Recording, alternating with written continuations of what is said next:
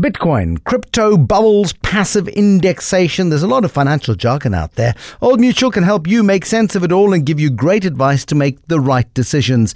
If you've got a question or want to know how to get the most out of your money, call them on 0860 60 60 60 or speak to an Old Mutual financial advisor or your broker. Today's the day. Get great financial advice so you can do great things. Old Mutual is a licensed financial services provider.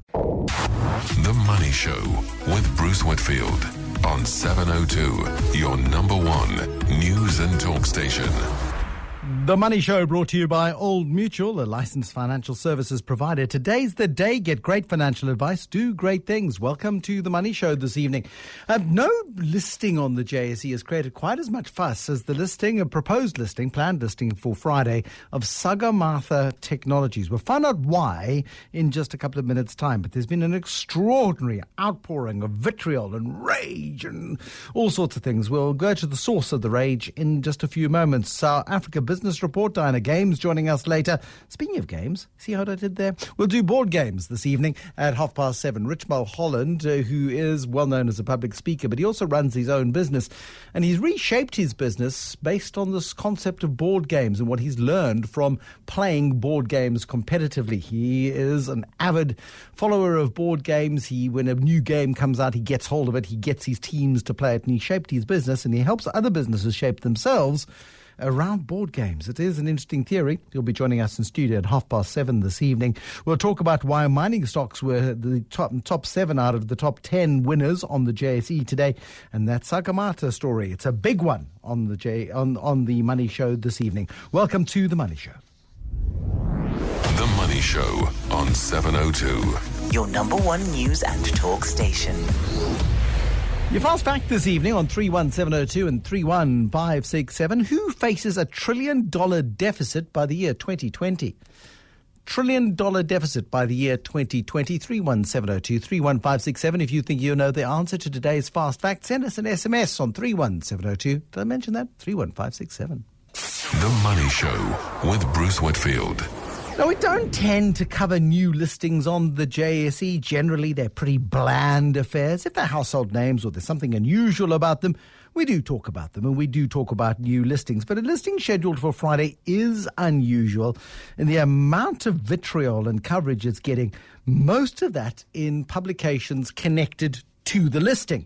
It's a very grand-sounding Sagarmatha Technologies due for listing on the JSE on Friday. Now, the trade union SACTWU, these are the Textile Workers Union, saying it's a game-changer for workers. FEDUSA saying it's great for South Africa and the youth, and it neatly fits into the ideals of the YES campaign to create 1 million jobs in 3 years. The Black Business Council has publicly supported this listing. A visit to the Sagarmatha website will tell you it's a company that does e-commerce, logistics, and media, and it's billed as Africa's first, you've got to listen to this, multi-sided platform unicorn.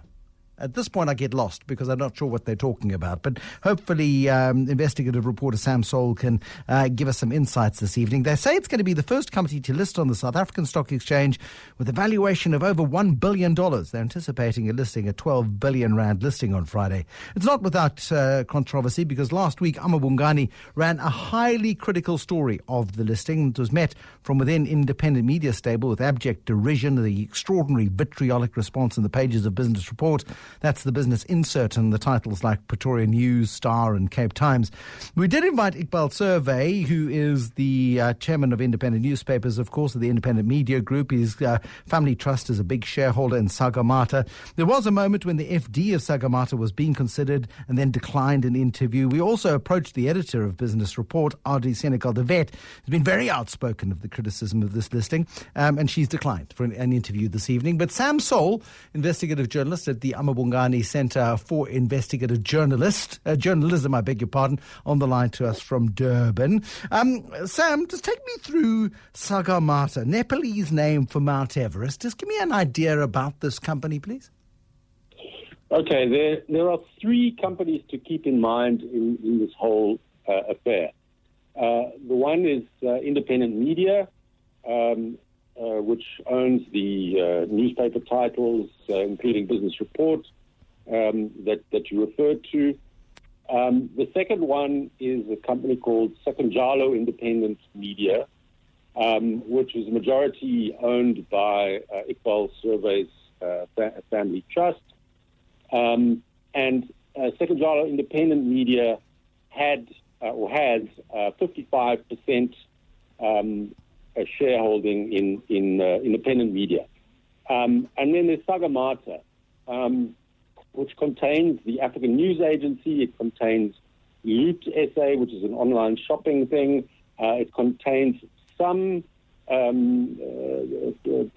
that were transferred or bought from independent media, including independent online. And what this whole transaction proposes is to raise between 3 billion and 7.5 billion rands from this private placement.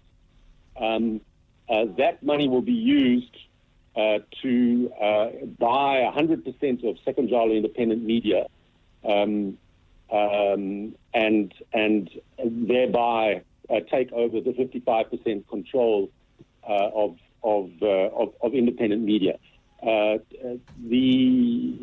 Sagarmatha is also controlled by and to a very great extent owned by Iqbal Survey's family trust. And following the private placement, the trust will have, depending on how much they raise, between 60 and 65% of the consolidated group. Okay, I mean, this sounds all above board, and it sounds like an interesting restructuring of Iqbal Survey's family interests. What's wrong with it? Okay, the key thing is where they're going for people to buy the shares and the way in which they are valuing the company. The pre-listing statement, and I've been accused of not being a financial journalist and not doing an investigation. The piece that we wrote was a comment and analysis piece, and it was based simply on public information, which is why we didn't go to Iqbal Survey or any of his minions for comment, because it wasn't an investigative piece. It restricted itself to an analysis essentially of the pre-listing statement and what that disclosed. And what the pre-listing statement discloses is that Sagarmatha Independent Media, SIM, is in pretty dire straits. It's technically insolvent. It discloses that the current Sagarmatha also has debts and is not very not a very successful company at this stage, and that the combination of the two, if everything is put together as is planned, prior to the private placement, the net asset value of that combination would be sort of minus about 30 cents per share, and even with the injection of 3 billion, it would be the net asset value would be positive, only around, I think, between R2.50 and R2.70, if memory serves me. I mean, if I could just finish the point, for this R2.70 per share, they want to investors to pay just under 40 rand, and that 40 rand valuation is based on the projection, on the hope, on the trust that this unicorn is going to become the African Amazon. And we're just raising questions about that, particularly because it seems that the most likely white knights to arrive on the scene to make that sort of investment, given those sort of conditions, would be the Public Investment Corporation. And this is the key contention here, because the Public Investment Corporation, at the time that Iqbal Survey bought out independent media, public money was used to fund that purchase. Your argument here is that independent media is in so much financial trouble that this is a mechanism to get additional money from public sector workers, effectively from their pensions, to keep funding this business. Absolutely. What the pre-listing statement discloses is that there are very significant loan amounts that need to be repaid in August, according to the pre-listing statement.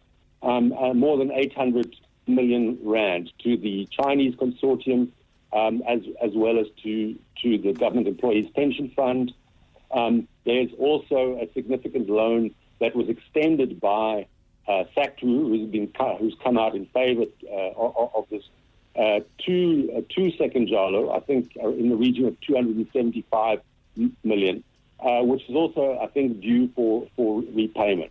And one of the issues of concern is that both the listing statement discloses that both SACTU and PIC, or the pension fund, have agreed to subordinate their loans. So which means that if this doesn't work and the company goes belly up, PIC and the workers will be at the back of the queue in terms of getting their investment repaid. Now, I mean, you have been criticised. You pointed to that you didn't ask for comment and that you didn't follow traditional journalistic principles. And the editor of Business Report, who's been very supportive of her boss over a long period of time and has written some very positive and quite glowing reviews of her boss, Iqbal Survey, over a long period of time.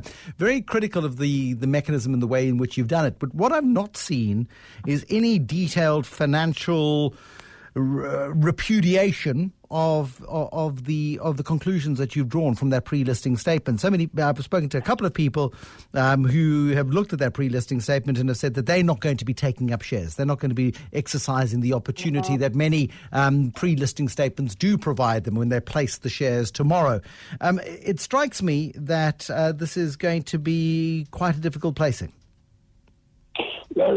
Absolutely. I mean, in fact, it's quite an odd placing, and it reminds one, perhaps unfortunately, of the Oak Bay listing, in the sense that was also, touted as backed by a private placement, and when it listed, really very few shares traded, because I think the market recognized that the level at which it was listed was completely unrealistic in relation to the underlying assets. So it sat there. Nobody really bought or sold the shares.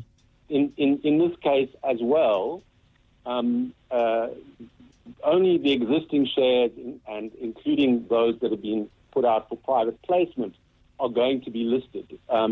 So there won't be new shares put on the market for people to buy. You'll have to buy from existing shareholders, which is either mainly the Survey Family Trust, or whoever he manages to persuade to entertain the pre-listing offer. Final point here, Sam. I mean, one of the contentions is that the critics of this particular deal are just jealous competitor media companies who are just envious of this particular listing, who clearly don't understand the genius of this restructuring, who simply are out to get Iqbal Survey and independent media. Your response to that? No, look, I mean, I used to work for independent media. It's institutionally, it's close to my heart.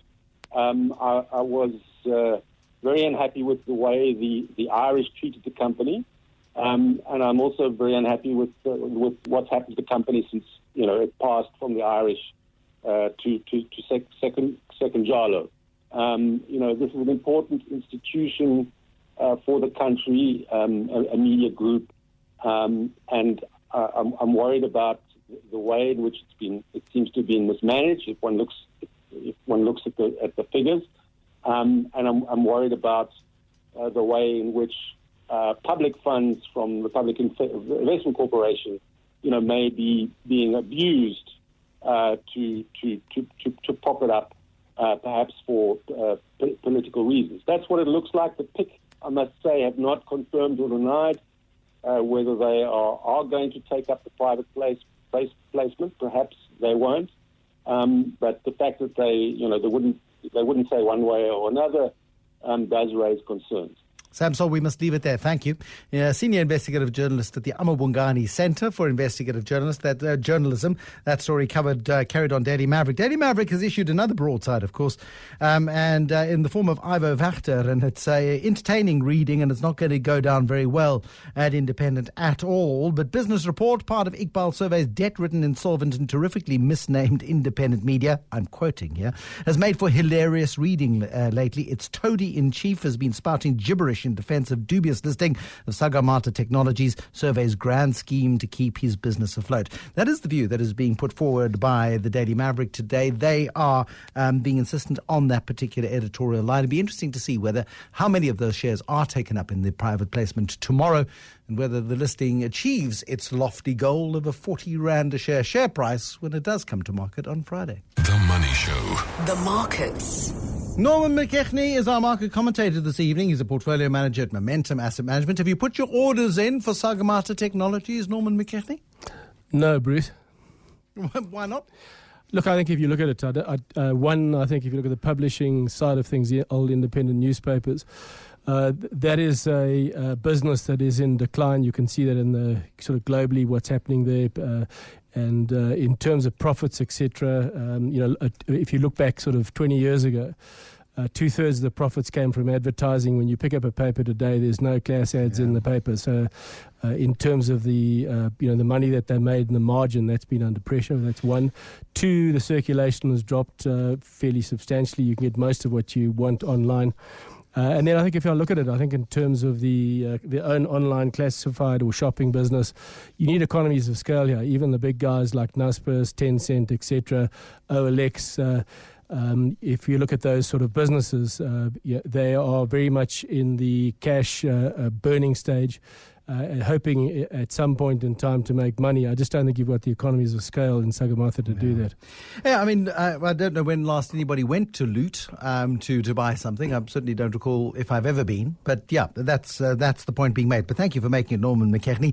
I see the Chinese President Xi Jinping is warning against this Cold War mentality with Donald Trump threatening trade wars and all sorts of things. And Xi Jinping promising to open up parts of their country's economy. And I suppose it was that, and also some commentary from Gwede Mantashe today, the Mineral Resources Minister, that he's not going to challenge the once empowered, always empowered ruling that was held up by the High Court last week. That was very good for resources yesterday. I think it was, Bruce. I think, firstly, the comments coming out of China, that certainly eased things up. And, in terms of the talk we've had around trade war, between both the US and China has been very negative for investor sentiment. So clearly that eased there, and we saw the Dow opening up firmer. We certainly saw the futures up earlier in the day. So that helped. We had commodity prices perhaps on a slightly softer dollar picking up as well. And then I think the fact that we're not going to get a challenge in the courts, as Gwede Mantashe indicated, pushed up the Anglos and the Bulletins, etc. And I think there was a bit of short covering there, which meant people who've sold borrowed shares and sold them out because they felt both Anglos and Billiton are fully priced, they actually had to buy those positions back, and that, I think, helped those mining stocks to move up. Yeah, I mean, we certainly did see those mining stocks. 7 out of top 10 movers on the JSE today were mining shares led by Assor and Kumba Iron Ore, both of those performing really nicely. Assor today, in the last 2 weeks, the S&P 500 has had 8 1% moves within a range of just 5%. I mean, huge volatility within a tight range. And apparently that's never happened before. Are you seeing a lot more volatility on stock markets right now? The huge uncertainty that's been created by the discussions around trade wars and all of that sort of stuff? Yeah, I think, Bruce, we are. I think if you look at the VIX index, which is a volatility index in the US, that's moved up, and it's it was trading for a lengthy period of time. I think we had a discussion previously sometime last year as to the number of days that the volatility index in the US had sort of traded below 10, and that was probably a lot higher than any previous year. And I think what we've seen this year what with trade talks and the volatility that's created. We've seen that VIX index move up and probably float around the sort of 20% level, moving up probably as high as about 25 when it was down at 10. So moving up fairly sharply. And when that does happen, that really is indicative of investor concerns. And we've seen the market volatile as a consequence. That volatility coming through, and it's nice for investors, of course, with volatility. The JSE has had a strong recovery over the last couple of days after a negative week last week, and it's just this idea that you can't be out of the market for too long, otherwise you run the risk of losing huge opportunities. I think that's right, Bruce. I think there are a number of sectors that have actually run quite hard. I think the industrial sector has run very hard. I mean, if you look at where ratings are and also the sort of projected earnings this year and next year, certainly the ratings, in other words, the PE ratio that we'd look at, which is really the price relative to the earnings, are expensive relative to the sort of sub 15% growth that we're getting. And the bulk of that growth probably comes from 2 or 3 stocks. So and while Naspers is expensive and you probably need to extract that out and then look at the index, the market is still fairly fully priced, I think, in that. It doesn't mean that there aren't opportunities. I think if you look at the Rand looks like we could see the best might be behind us in terms of what we've seen there. So maybe some of the things to look at are some of the Rand hedge stocks, which have underperformed of late. Thank you, Norman McKechnie. Norman McKechnie is with Momentum Asset Management. The Money Show is brought to you by Old Mutual, a licensed financial services provider. Today's the day. Get great financial advice. Do great things. Good evening. Welcome to The Money Show. I'm Bruce Whitfield. It is 23 minutes to 7. In the next couple of minutes, I'm giving away return business class ticket to the United States, to the GrowCo conference, to one of the contestants, one of the participants in the Nedbank Business Accelerator in Cape Town. Pavlo Fatidis is warming up the crowd in a room close to our Cape Town studios. I'm going to be making my way over there during the sports broadcast. And then Pavlo and I will talk about business accelerators, what he has learned, the great businesses, the great business leaders that he's met, great future employers in the South African economy. And then we're going to draw a name out of a hat for the Cape Town participant who will go with Pavlo to this GrowCo conference in New Orleans. Then tomorrow this time, I'll make my way out of the 702 studio and across to the entertainment area at 702, where we'll draw another name of the 702 participant who will get that return ticket. It's a fantastic once-in-a-lifetime opportunity. It really is. It turns out I'm in trouble with Audrey Senekal de Wet, the business report editor, who sent a very angry brief WhatsApp to my producer, Tikiso. She says, I didn't decline. This is, okay, some context. We had Sam Soul, editor, the investigative reporter at Amabungane, who gave us his concerns around the proposed listing of a new company called Sagarmatha Technologies. And he says there's some big gaps in the balance sheet. There's some concerns over the debt. There's some concerns of the motivation for this particular listing. Norman McKechnie at Momentum saying they're not going to be taking up any shares in it simply because the companies that are going to be in the Sagarmatha are past their best, perhaps. And I'm summarizing there. I said that Audrey Senekal de Wet, the editor of Business Report, had declined our invitation for this evening. She did. She didn't. She said, I'm not available this evening. That's a decline. She did say she was available next week. If there is still a story to tell next week, we most certainly will happily entertain her on The Money Show next week. On your next Money Show, I'm bringing one of the founders of the craft cider brand Scully to studio. His name is Karol Ostasevsky. And also Andy Golding from Strive, an employee experience design consultancy, is our guest in our Business Unusual feature. She's talking innovation. I'm looking forward to that next time on The Money Show. The Money Show on your number one news and talk station. This is The Money Show. I'm Bruce Whitfield, and I'm in the entertainment area at Cape Talk in Cape Town, where we are doing the Nedbank Business Accelerator, and there are 20 participants, some on the telephone because they couldn't all be here tonight because they're running businesses, and we've got quite a tense crowd. Pavlo Fatidis is here. But before we do that, Pavlo, I've got to give away the answer to the fast fact, and I'm hoping that you can help out. Okay, so Pavlo Fatidis, you got your microphone on? No, you don't. Okay, just checking, because you were wearing a headset a little earlier, but that's fine. Who faces $1 trillion deficit by the year 2020? Who faces $1 trillion? Could it be Donald Trump? We know that your eyes work and we know that you can read because I held up the piece of paper directly in front of him. Now you can hear our studio audience who went very quiet. They were being very boisterous. They've been here since about 5 o'clock this afternoon. They've had some wine and had some delicious snacks in our entertainment area. Yes, according to the Congressional Budget Office, the US will be running an annual $1 trillion deficit by the year 2020, all because of Donald Trump's populist policies. Higher public spending combined with tax cuts giving the US economy a temporary boost, but the Budget Office is warning it could all end in tears, a bit like the Great Depression or even the financial crisis of 2008. Let's do Nedbank Business Accelerator. You've had 20 participants in the Cape Town leg. How's it been for you? Well, it's been a really good year this year in Cape Town. A lot of the businesses we spoke about all have a digital angle to it. And in fact, we were speaking earlier, Bruce, saying that if we as South African businesses don't adopt technology, a debate that you and I frequently have. If we don't adopt technology, we're going to find ourselves colonized by those countries that have adopted technology supplying services to us over here. A lot of these businesses over here would fit beautifully into this particular prize because on our trip to the States, I think all but not, in fact, every single one of them has an export opportunity. So it's a great opportunity to get beyond the border, stretch across the Atlantic, and find opportunities for yourselves. Now, this is a bit like saying who's your favorite kid, but which is your favorite business? Well, the 20 that I selected were my favorite business. He's like a very proud father. But give me a sense, okay, so the commonality that runs through all of these companies is that they've got a digital element to them. All of them could be South African exporters. Are any of these going to fit into the Yes campaign? Cyril Ramaphosa, in the State of the Nation address, announced the Youth Employment Service. Are these employers of the future? Many of them are, Bruce, simply because of the stage that they're at in terms of their business growth. The legs on these businesses are huge and tremendous. If the economy is to pick up 5%, these businesses have a 300-400% growth opportunity behind them.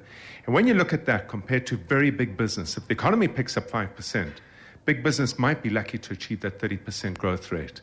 So this is where the jobs are created. This is where the innovation is driven, purely because of the competition that every single one of these entrepreneurs face over here. So what we're going to do this evening, because all of these are fabulous businesses. These are businesses that you've helped, and you said we can help you scale the business that you're running at the moment, and all of them are scalable businesses. But we've got just 3 business class return tickets to the United States to go to the GrowCo conference in New Orleans. One of those tickets will be drawn at 7:02 tomorrow. Another one of those tickets goes to you, so you need to be the chaperone. And one of those tickets goes to one of the people either in this room or on the phone lines this evening, because not everybody could be here. Before we do that, because they all look very nervous and on their best behavior. Pick me, send me, hashtag send me.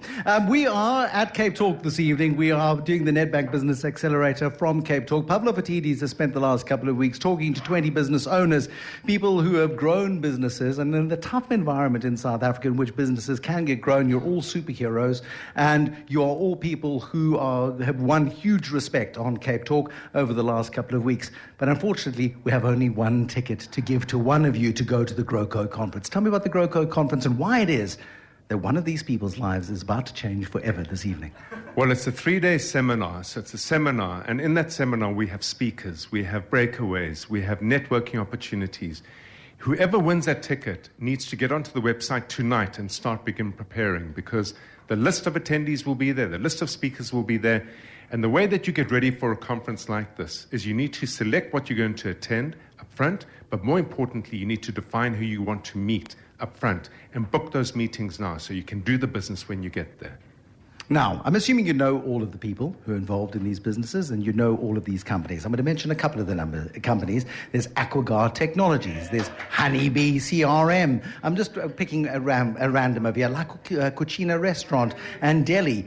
We've got Angelsoft Shoes. We've got the Zenzele Fitness Group. We've got Vision Elevators and Silolo Uluto Technologies and many other wonderful and glorious companies here this evening. Should we draw the winner, or should we carry on talking for another 10 minutes and really make them sweat?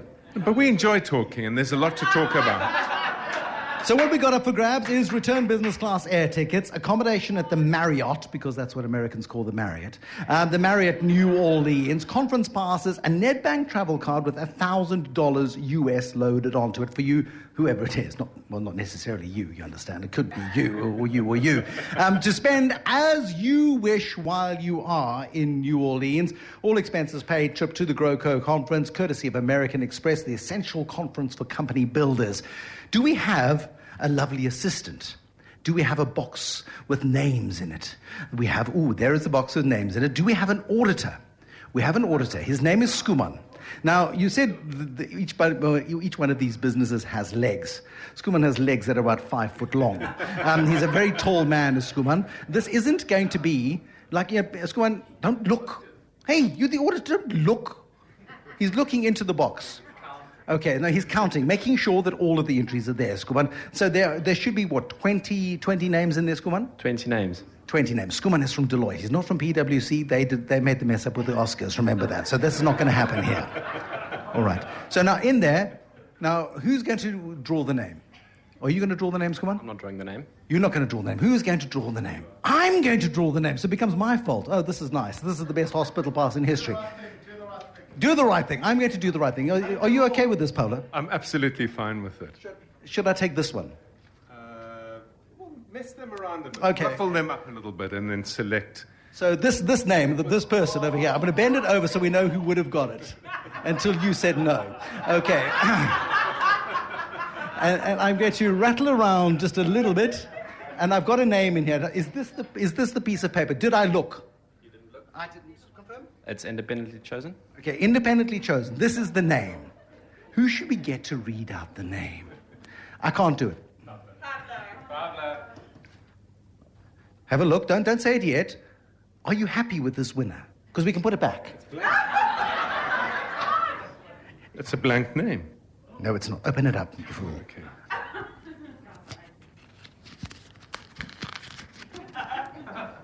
Nah, put it back. Now, without giving it away, let's be creative and tell me why this company is special. So this company was started in probably some of the most arduous circumstances as an entrepreneur. In South Africa in the last 10 years. In South Africa as an entrepreneur, he started this business. He does 90% of his business abroad because he's struggling to get certification in the South African environment. It's a man who has built the technology, the product from the ground up. It's a family business, so it has long legs for a second generation go at it. And it is slowly encroaching on two massive European established businesses and eating up their share of market from the bottom up. Now, he knows who he is, and a couple of people have been pointing, saying, it's him. So sorry to the ladies in the room, you know it's not you.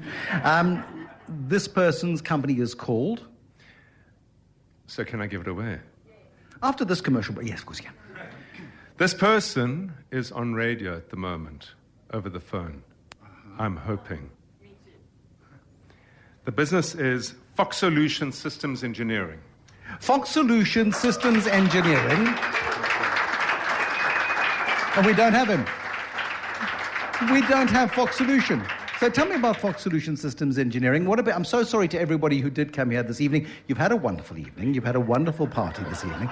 Fox Solution Systems Engineering. And it is a business that does exactly what? They manufacture oxygen in the industrial space and for medical services. They manufacture oxygen. They do that. Well, they've got a very clever technique of manufacturing oxygen. And oxygen is important because in medical instances, it gives you life. And in the industrial space, it gives you fire. So he manufactures oxygen systems, which are supplied into the industrial space, into the medical space, and he runs those systems right up into Africa and into Europe.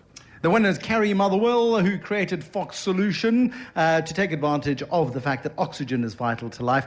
I mean, it is disappointing for everybody else who is in the room. They're not going to the United States, and it is a pity, and I'm really sorry that we couldn't send each and every single one of you, because each and every single one of you would have benefited enormously, and I'm not rubbing it in. I'm just simply saying, courtesy of the generosity of American Express and Nedbank, who have made it possible for Kerry, who couldn't even be bothered to pitch.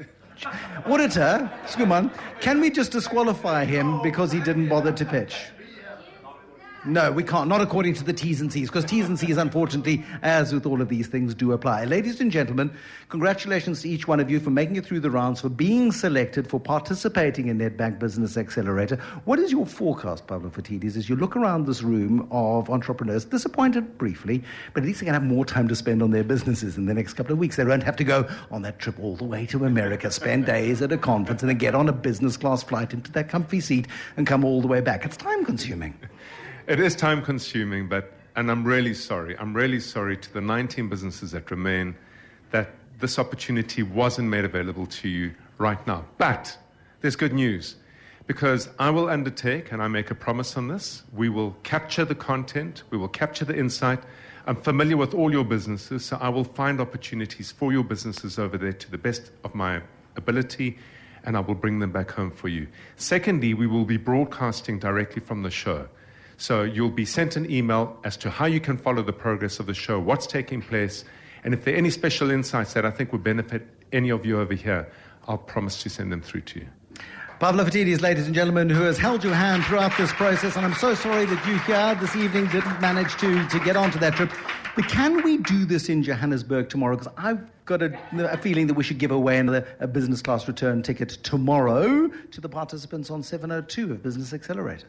Well, there was some discussion around it over here as to why the 2 tickets couldn't go to Cape Talk. And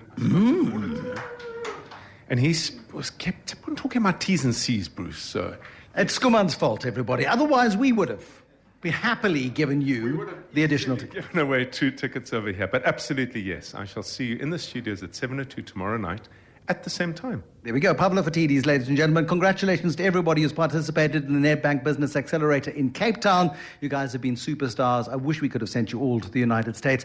But on the upside, you've all got more time to spend now on growing your businesses, growing jobs, and helping grow the economy. And that's got to be a good thing. I'm going back to the studio now. 702, The Money Show. Call Bruce on 011 883 0702.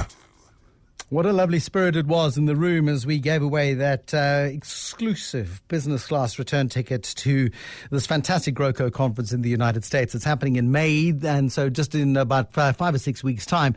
And the 19 disappointed people in the room, but they had a very, very spirited bunch, very supportive of tonight's winner, which is a wonderful thing to see. It really is. Nedbank Business Accelerator with Cape Talk this evening. We're doing the Nedbank Business Accelerator with 702 tomorrow, where we will give away another opportunity to somebody to go to the United States on that trip with Pablo and to learn to grow their businesses. And Pablo's commitment this evening to all of the participants in this fabulous Nedbank Business Accelerator is he will look for opportunities for them. And he'll be true to his word. He really will. Lovely SMS to take us into Eyewitness News this evening. The person didn't sign it. I wish you put your name on your SMSs. But I flew back from Lanseria Airport the other day. I fell on my way to the airport, fracturing my ankle. I didn't know that I fractured it at the time.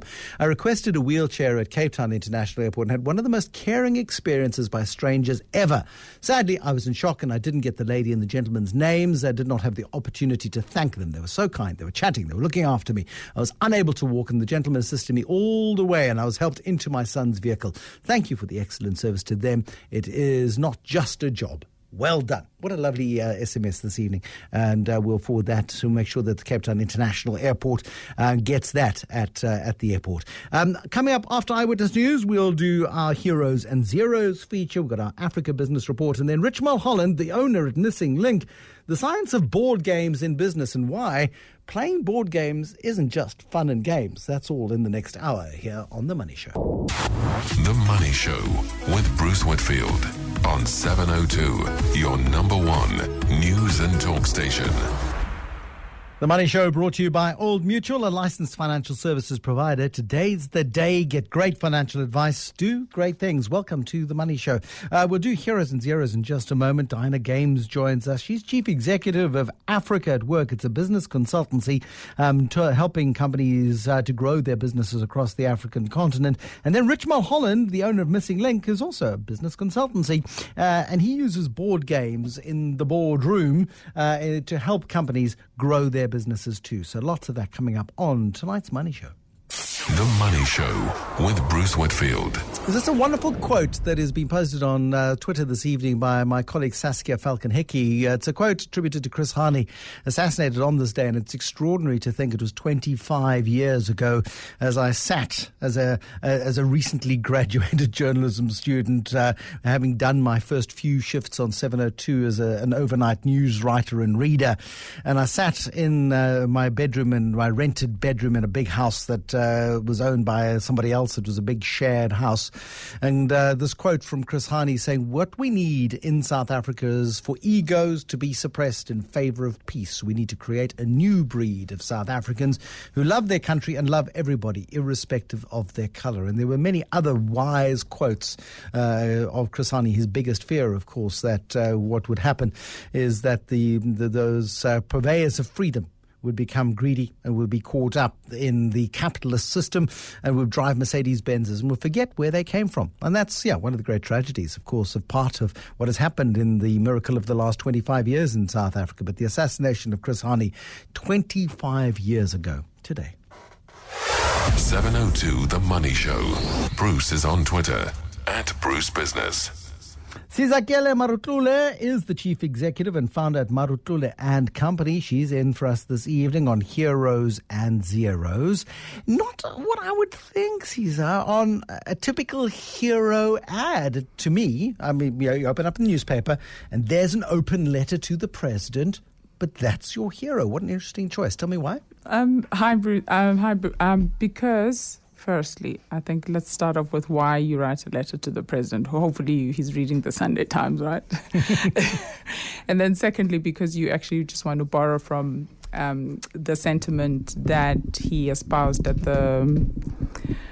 his first national address. And secondly, you also want to start a conversation across the nation about how each one of us can contribute and respond to Mamina call, which is basically just send me. So I found this to be super interesting, largely because for the first time, I guess we're starting to hear business speak in a unified voice and organize against a single objective, which is to get South Africa out of the slump and get us back to a path of growth. And so this letter, which is an open letter, it's not a particularly creative design. From an advertising perspective, why does it light your jets? What does it do for you from a brand positioning perspective? Here's business in South Africa standing together and saying, Mr. President, send me.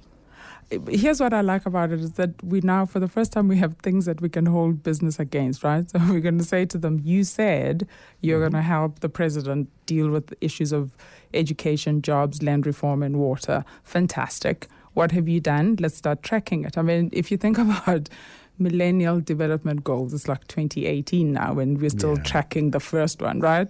So this for me is a wonderful setup. It just says, business, thank you for your interest. Thank you for spending money in the Sunday Times. Now, let's see you measure these things. Let's see you integrate the solutions and recommendations you've got. And let's see you scale these solutions. Because part of what's fascinating for me is this idea and obsession we have with youth employment. Because I don't think that's the challenge. I think the challenge is youth employability. And therefore, good point. Actually, it's an important distinction. Sorry, let's just explore that for a second. It's not about creating jobs; it's creating opportunities for people to make themselves great, so that people want to employ them. Right? Yeah, and also then don't just start at the level where somebody has already graduated from high school and they got 99% in life orientation, which is a skill nobody can use in business. Right? So we very well may need to go back to primary education and just say, what are the skills that we need to be instilling in young people so that when we do spew them out of the system, they are indeed employable and ready to get to work.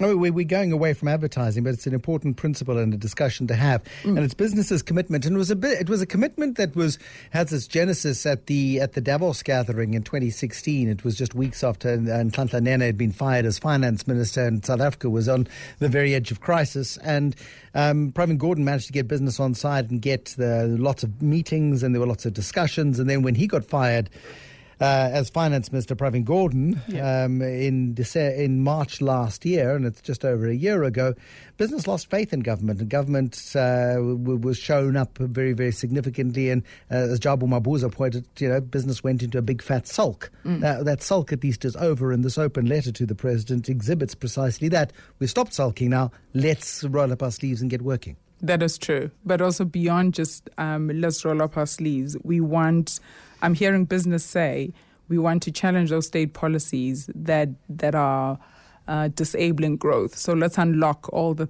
knots. Do you know what I mean? And just get to a place where everything can start to work and everything can start to flow. I do think there's a caveat though, Bruce, which is this proposition to the president and this commitment to work to lift our country out of its state of just stillness has to work for everyone, not just politically connected elites or this thing I call briefcase billionaires.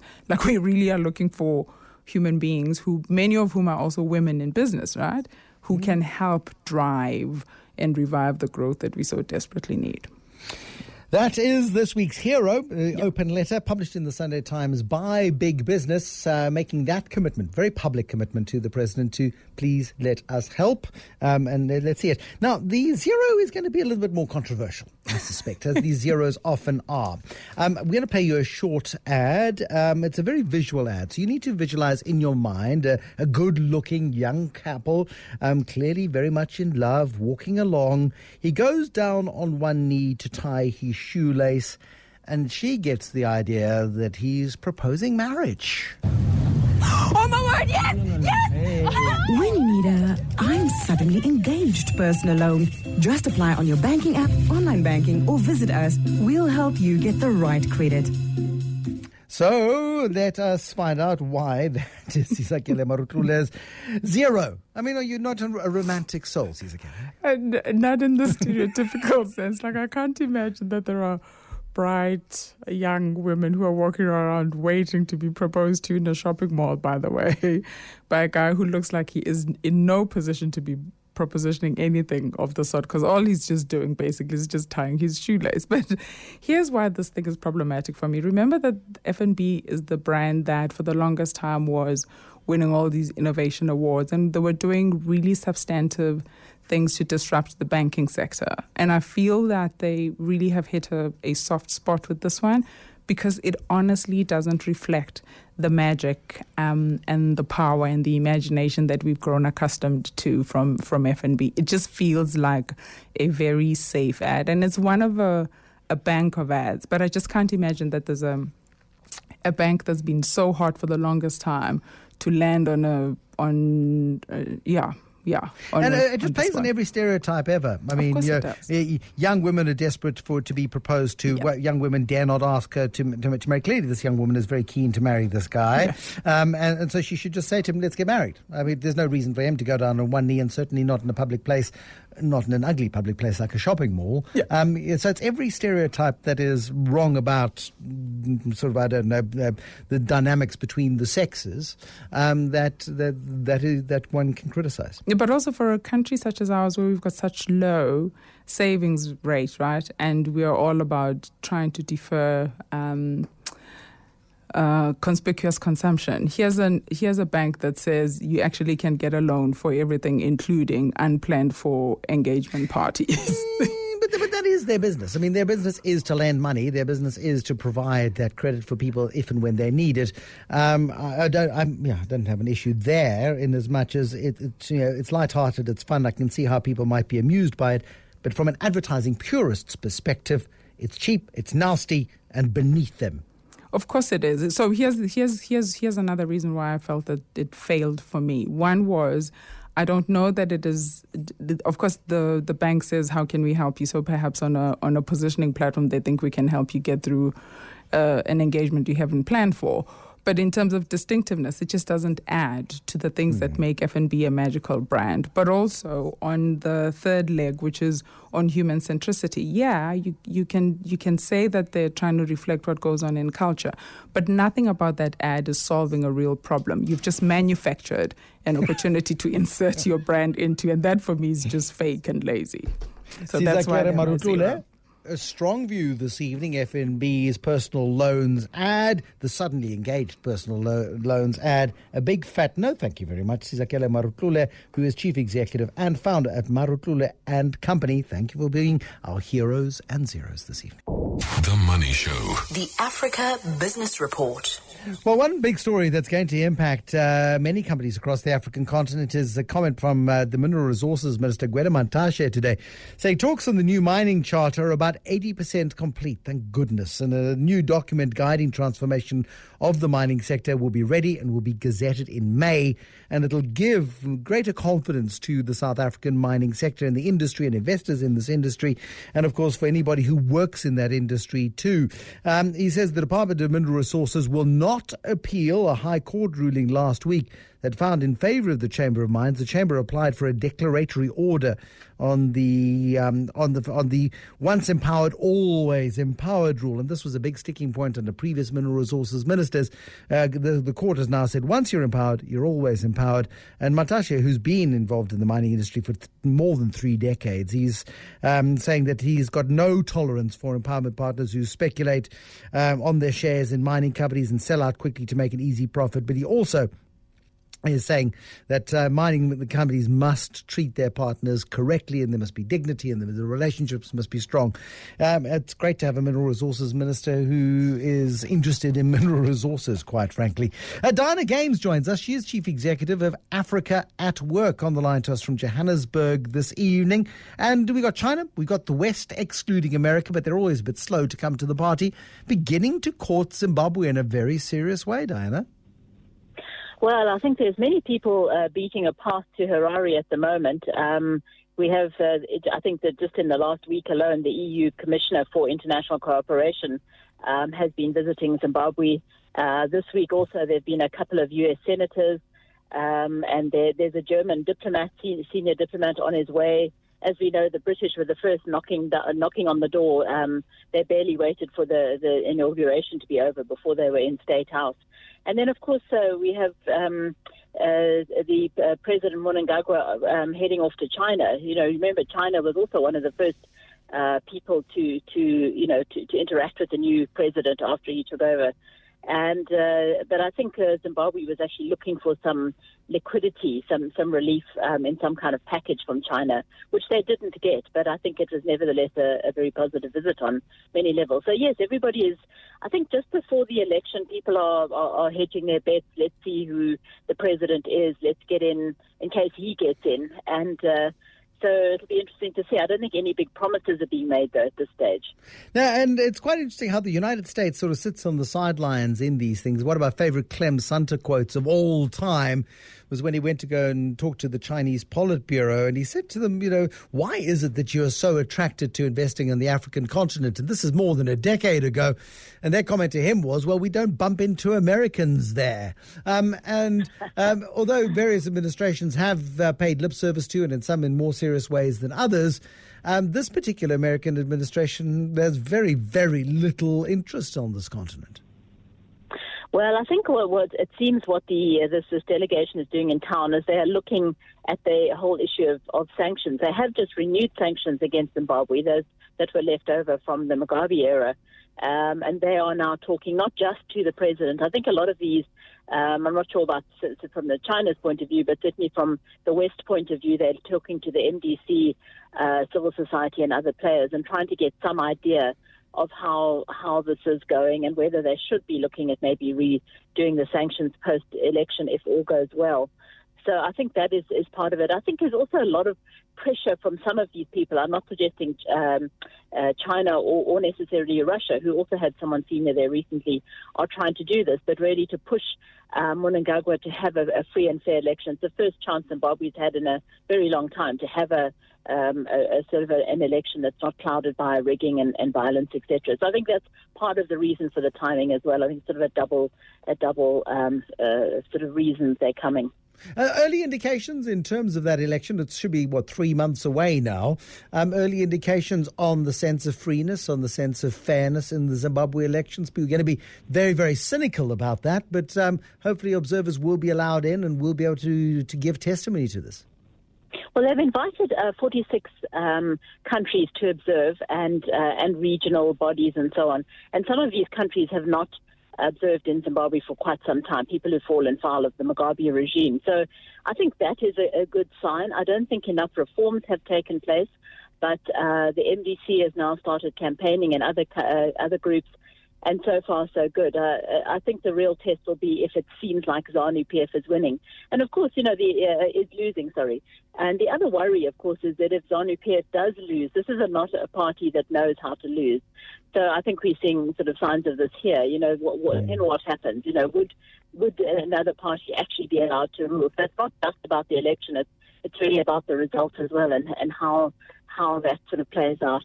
Let's move to Nigeria. The President, Muhammadu Buhari, has had how does one say this politely? He's not had a very busy first term as president. Much of it has been spent out of the country trying to get well. He's been very, very ill in his first term, but confirming he will stand for a second term as president of Nigeria.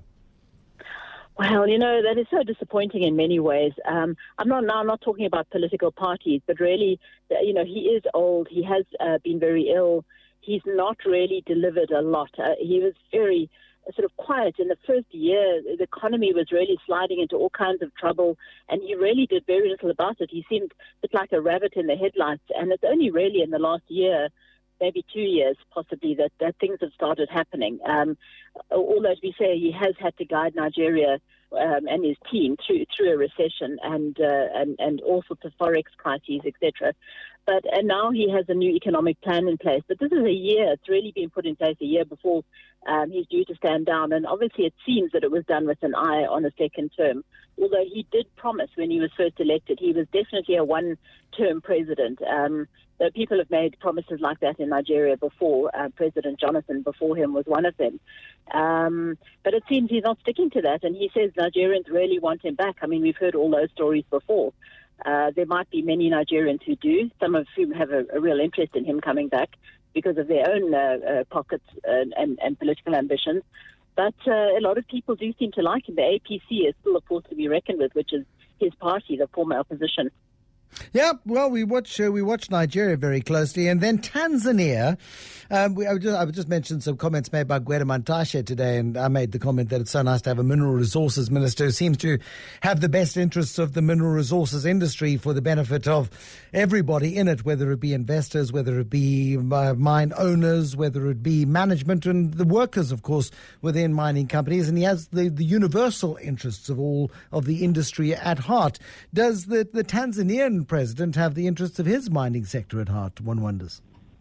Well, I think it's always a complicated debate. I mean, you could say that he has the interest of his people at heart, and that, in his view, is in conflict with the interest of the mining companies, who he accuses of having, tax dodging and fraud and undervaluing their exports for many years, and to the tunes of the billions of dollars. And he's really come down hard on them. And he started with the gold miners, and they have reached some sort of accommodation. He's now focused on the diamond industry and also the Tanzanite, which, as you know, is fairly specific to Tanzania. And he reckons that only sort of 40% of production, is being, well, not only 40% of production is being lost through smuggling and all sorts of problems. So he's determined that's his next sort of target.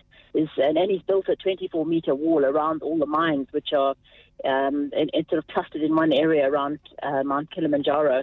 And this wall was actually, he ordered it built in September. It's now being inaugurated, and it's got one entrance, and all sales have to be done within those walls, etc. So it's quite an interesting thing. I haven't seen that being done anyway. One wonders just how advantageous it's going to be to further mining exploration within Tanzania. Well, of course, I think people have to weigh up, who's next. And some people would say, it's been very hard line, very short time frames to address some of these long-standing issues, etc. And I think it will put investors off. I think it's really a high-risk country at the moment for miners. I think it might end up backfiring on him and being not in the interest of his people in the long run. But it's always a tough one, this mining story in Africa. Most certainly is. Diana Games, thank you, Chief Executive of Africa at Work. Bring us the Africa Business Report this evening. Do you use games in your company? Do you allow your staff to play games? Do you encourage your staff to play games? Do you play games, board games, and take those board games into the boardroom? Somebody goes by the name of Sneaky Rusky on Twitter says, I've implemented gamification in my business. I use snakes and ladders as a performance management tool. It sounds brutal. You can climb the corporate ladder, but land on the head of the snake and you're nowhere. You get taken back to square one. If you do use games, and if we're inspired to use games, we'd love to hear from you this evening on 011 883 0702 021 446 0567, because my next guest, we talk about the science of using those board games to enhance your performance in the boardroom. That's all coming up in the next half hour. The Money Show. The science of. So I love board games. I don't know about you, but more and more as my kids grow up, we're playing more and more board games. Just recently, my 9-year-old wiped the Monopoly board with me. He took him 1 hour and I was out of the game. He killed me. I'd mortgaged properties. I'd borrowed money from the bank and he ate me like a millie. And it was the most comprehensive Monopoly defeat of my life. I've never lost a Monopoly game that quickly, and he's very pleased with himself. I'm growing a vicious little capitalist. I also found recently I'm paying more attention on the chessboard than I previously was with my 9-year-old, because he's beginning to think more strategically as he plays the game of chess. And that's also very good as well. I couldn't be happier, because board games not only are brilliant fun, but they also do teach people to think, and think quite aggressively when it comes to playing games. Because games, of course, are about winning. The IQ Business Group Chief Executive Adam Craker on Twitter today, when he heard that we were talking about board games in the boardroom, saying many of my business skills were developed at a young age playing the board of on the board of Monopoly, snakes and ladders, and chess, the game of life. And someone who shares that view is Rich Mulholland. He's the founder, the chief executive of a company called Missing Link. It's a business strategy consultancy. And before we talk about why games are so important, just give me your obsession, because you are obsessed with board games, and far more important and evolved games than boring old chess and Monopoly. Although I'm sure they've got a place in your sort of history of playing games. Yeah, so I mean, I obviously grew up playing games. Even as a 9-year-old, I didn't enjoy Monopoly. I didn't think it was I struggled with the idea of a lack of decisioning. I wasn't sure what I was supposed to do differently, and it often reached a frustrating point. But of course, games like Cluedo, when I was growing up, and Yahtzee, they were massive for me. No, take me through, this is important, the process of decision-making. Monopoly doesn't give you enough choices, enough strategic decision-making opportunities? Okay, so what makes a game fun for me is if you measured a game on decisions per minute, how many decisions do I get to make for every minute of play? And it's the decision making that makes it smart and makes it fun. That's the skill that I'm learning. I'm trying to learn at being better at making educated decisions, analyzing information, and deciding what I have to do. Whereas Monopoly for me is relatively deterministic. I roll the dice, I land on a position, and for the most part, if I can afford to buy it, I should. Unless there's some big thing that I'm saving up for later. But my decision is relatively uninteresting. And it's often created by the roll of the dice. So a lot of it is the randomness at the beginning that's in, and then I decide what I want to do at that point. Okay, so chess, I mean, so Monopoly doesn't do it for you. What was the difference then with Cluedo that did get you interested? Because Cluedo is the murder mystery game. There's a house, there are 9 or 12 rooms, I forget. There's a lead pipe, there's a rope, there's a candlestick, and there's a list of potential suspects. And you have to figure out who did it, where, and with what weapon. Right. Now, even by today's standards, Cluedo is probably a relatively, slightly broken game. It's not as interesting. It's maybe too reliant on rolling the dice to get to where you have to go. So there's a lot of frustrating elements of luck to the game that remove the amazingness of the deduction component. So what you're trying to do is get to places, figure things out. Was it this? No, well, then I'll go there. But again, it's the rolling of the dice that gets you there. But it creates a little bit of a race tension. You're racing, not racial tension, a race tension. You're racing towards some place. You're hoping to get good rolls, to get into the room, to pick up information. And there's also that feeling that, well, should I risk it? Should I go for, I'm not sure if it's the candlestick or the knife, but I can see that my mum is about to get into the room and she'll be able to make a final. Does she have all the information? I better make a go at it. And that, I think, is pretty cool. The tension it created there. That intrigued me from a very young age.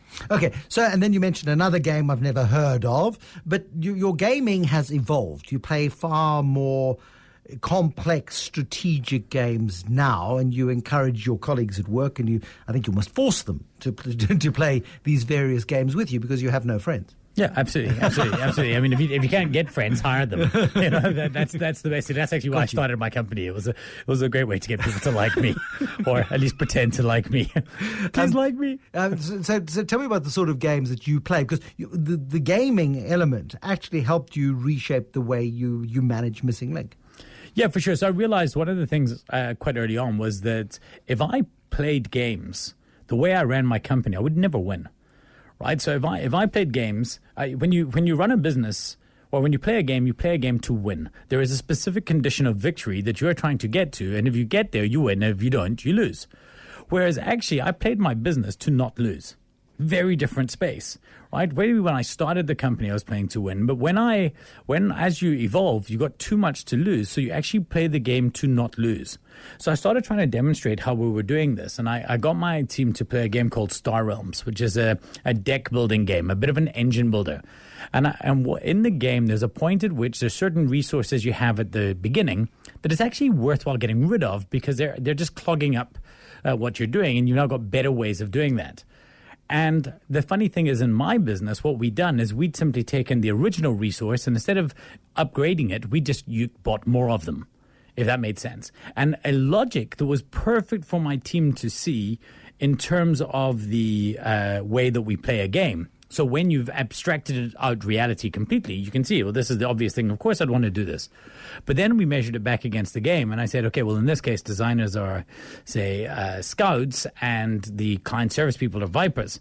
You know, why are we not following the same psychology? And then we realized that would be a great thing to do. And so we took a key person, Grant, who and we said, well, why don't you, instead of just making more regular decks, why don't we use you to make resources that we can sell over and over and over again? And that's what we did. So we took our best person at working with clients and actually moved them to create products that we could sell more. And we built a better business because of it. That's mostly down to Don Packett, the guy who runs that business now, though. Yeah, but the point is you used gaming, and then you turned the principles of what you'd learned in playing the game into a practical solution in your company. And you then take this principle and you go and talk to groups of people about it. You've traveled the world teaching people about board games.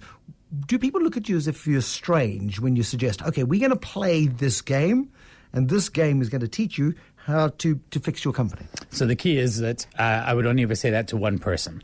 So I have that conversation with the CEO or the head of strategy beforehand. Mm-hmm. I think there's two problems CEOs have, is they don't have a defined victory condition, and they've not built a better enough game design engine in their business.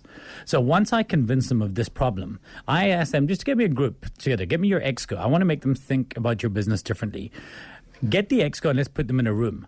When we start speaking to them, we don't say to them, guys, we're going to play a game that's going to make you think differently about business. What we say is, to start today off, we want to get a little bit of creativity going. So what we're going to do is we're going to build a game. We're going to play a game, and I just want to show you that sometimes legacy thinking gets in the way. So you think you hate board games because you played Monopoly and it was frustrating, but now I'm going to show you that just because that wasn't good doesn't mean everything isn't good. So we con them. At the beginning, they think they're playing a board game purely for the fun of playing the game. It's only after we've landed the concept of the game itself that we say, okay, now we're going to use it. So, because if I went in telling them we're going to use, there's nothing more condescending. Hey, you're a banker. Let's show you how to run a bank using Bankopoly. Oh, for goodness sake. It's so bad. That's the lowest level of kind of using games. Let's show a guy how to build a bank by playing a board game about building a bank. It's so fundamentally uninteresting. Whereas let's get a principle across, a new way of, let's give you a new lens and prove to you that if this happens, you would always make that decision 10 times over. And then show you, but wait a minute, in your business, despite that logic, you're not doing the same thing. That's a problem worth solving. And once they see that, they're in a dissonance. You mentioned something called the victory condition. What is the victory condition? The victory condition, so strategy in business is the path to victory. It's what we're going to do in order to get to where we need to go. The victory condition is the condition in which I measure your success or failure. The victory condition for the Ironman this weekend is finishing the right, stages at a certain period of time. If you don't finish, you lose. But business struggles with this because the goals are often very far away, and victory is measured generally in 12 months. So you might have a goal that's a 36-month away goal, this much revenue by 2021. The problem is, how do we know if we're far enough at the end of the year? And also, the victory conditions of business are typically make more money. That's so boring. That should be the end result of the if we achieve victory, then we will make more money, right? Because you want to change the behavior. And generally, the idea of making more money, the victory condition or the path to victory for that is simply sell more or, market better. That's not going to change the way of your business. So for me, a victory condition is the difference between knowing I have to be at the airport by 7 p.m. for a flight and knowing that the best way to drive there is on the N1.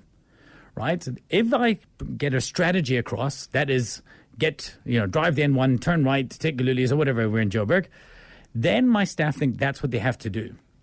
Then if there's a traffic jam, then what my staff does is they know that what they're supposed to do, so they sit in traffic. Right? Whereas if I were to turn around then and say, we've got to get here and go that way and, travel on Galuli's and then turn left. And then I tell them, actually, no, abort, go past Galuli's, go past Nasrec. Then they'd think the sky's falling down because they think there's a fundamental problem. But of course, that's what your GPS does.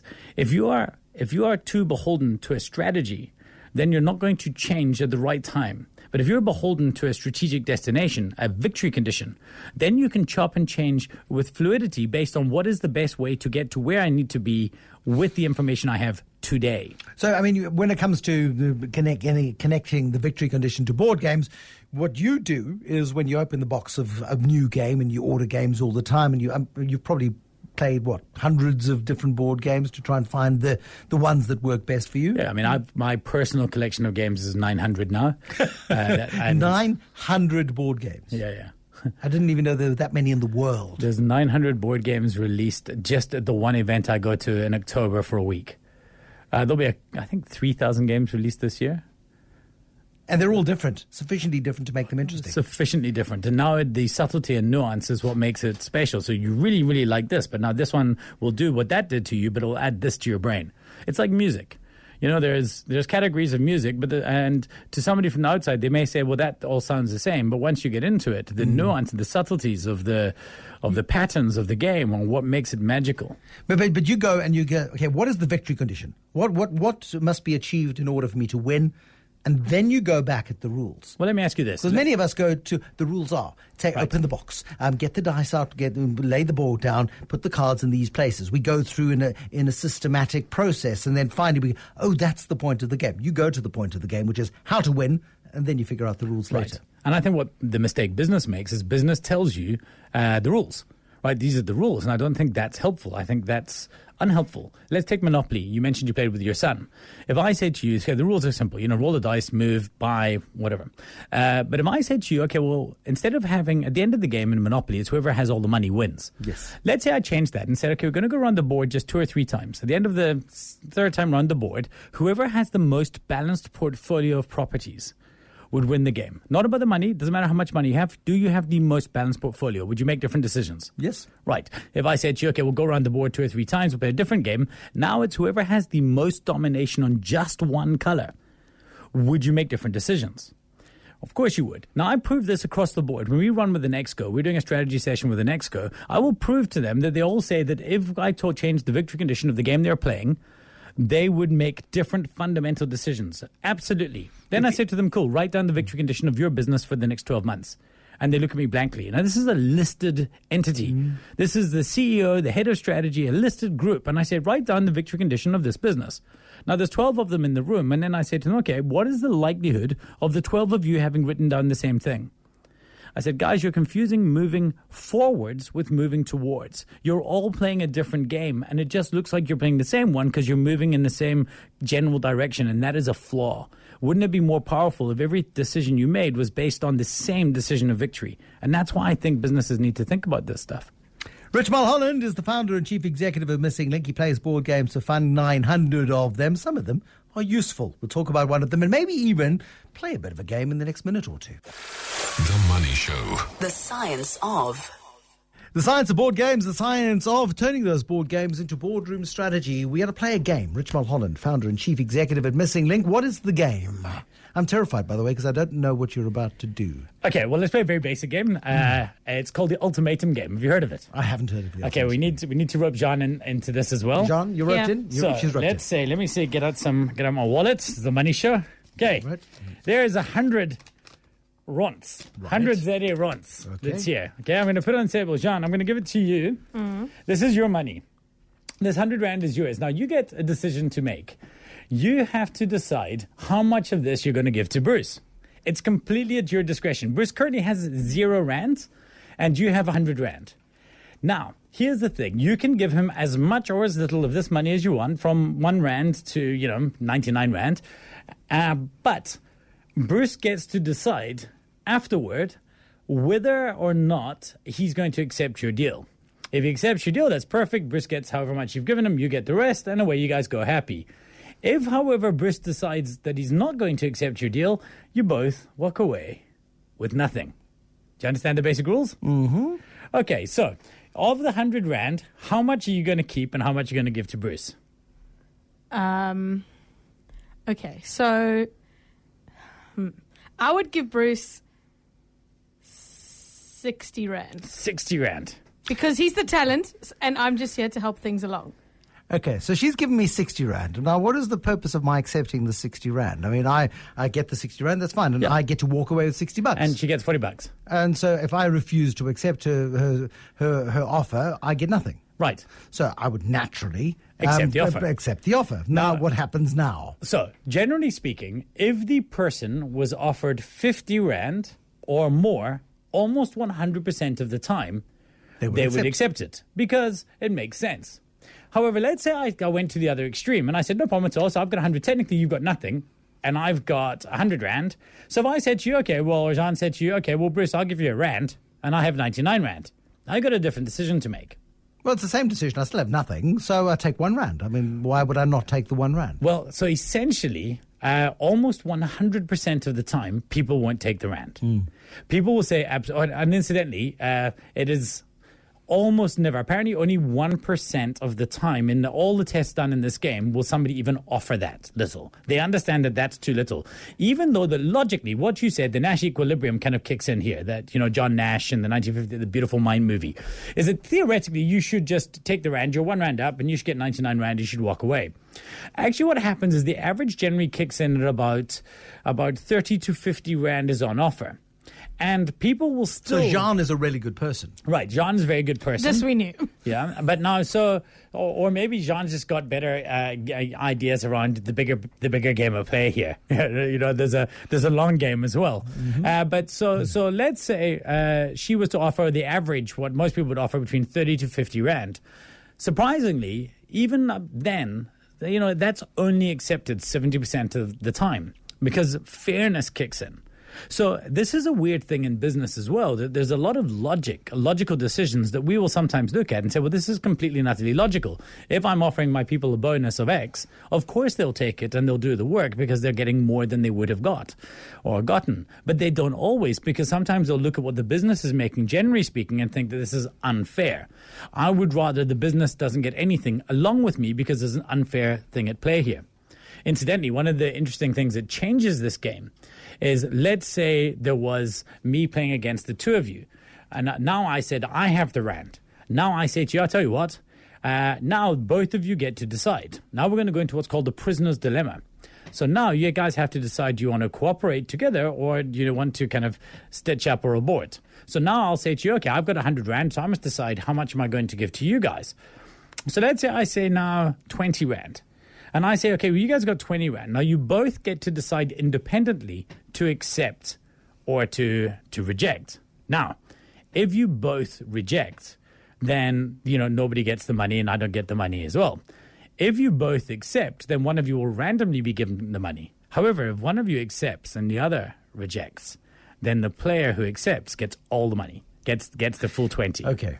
I mean, we're talking about human dynamics here. Knowing Jean, I kind of figured she would go for at least $50. I thought she would go 50-50 because she's a very fair and good individual. I would have given her 40 because I'm not nice like her. But she went for 60. And that's a really interesting dynamic as well because she's outside of the norm. She's saying, I want to ensure that I get to keep a piece of this particular pie. I'm willing to give away more than I will retain. In which case, 51 Rand would have been a perfectly reasonable. I am being more fair to you than I am, therefore 51. But maybe the sense of fairness and the difference in roles and things like this will change things. Now, the funny thing is that if you were to change it and make it a team dynamic like I did there and you had to decide, generally speaking, if I offered 20 Rand in the original game one-on-one, 70% of people would reject it. It's so interesting, though, because then you walk away with nothing. You know that you're going to walk away with nothing. Right, but your sense of fairness is coming in, and you're saying, and this is why I'm saying these and it's not gamification. I don't think you need to have gamification in your business. Your business is already gamified by the very function of what you're trying to do in business has all the elements of mathematics and perfection and players and elements to be a great game. You don't have to gamify it further. You have to understand the game mechanisms and patterns you're playing with. So what you're doing then, when you go into an exco and you're saying to people, we played this game, why don't you apply the way you play this game to the way you run your business? You're saying you need to gamify your business. You need to understand the dynamics of the game of your business in order to make it work better. Right, because if you think about it, a CEO's job, a CEO thinks they're trying to win the game. But the CEO isn't trying to win the game. The CEO is trying to create the game. It is the players of the game that will decide if they were winning. So one of my favorite games to play with CEOs or heads of strategy is a game called Jiraku. And the idea of the game Jiraku is that whoever has the most influence and is with the emperor at the end of the game wins, or with the shogun at the end of the game wins, before the shogun dies. Now, this is relatively easy, so you want to get people with a lot of reputation to get to the shogun by the end of the game. Now, that's the victory condition of the game. But that's not the condition of the game designer. The game designer realizes that actually, if the players rush too quickly to get there, to Osaka, then the game is uninteresting and boring. So I've got to create a tension in the game to make sure that actually it's not just about getting to Osaka. It's about when do we move to Osaka for the most benefit. And that's what makes this game phenomenal. It's the idea that even though you need to be someplace in 3 years, maybe you shouldn't be going there now. Maybe you need to be staying where you are. Okay. But here's the point. You need, as the leader, as the chief executive, to create the environment that gets everybody onto the same page, the same victory condition, the same path. Otherwise, what the hell are you doing? You need to make the game conditions that make the people want to play it, that will get them to you've got to design the ecosystem or the game system that will get them to behave and to want to behave voluntarily and enjoy it in a way that will help you achieve the victory that you ultimately need. His name is Rich Mulholland. He's the founder and chief executive of a company called Missing Link. He plays board games to create a business. Seriously. Whew.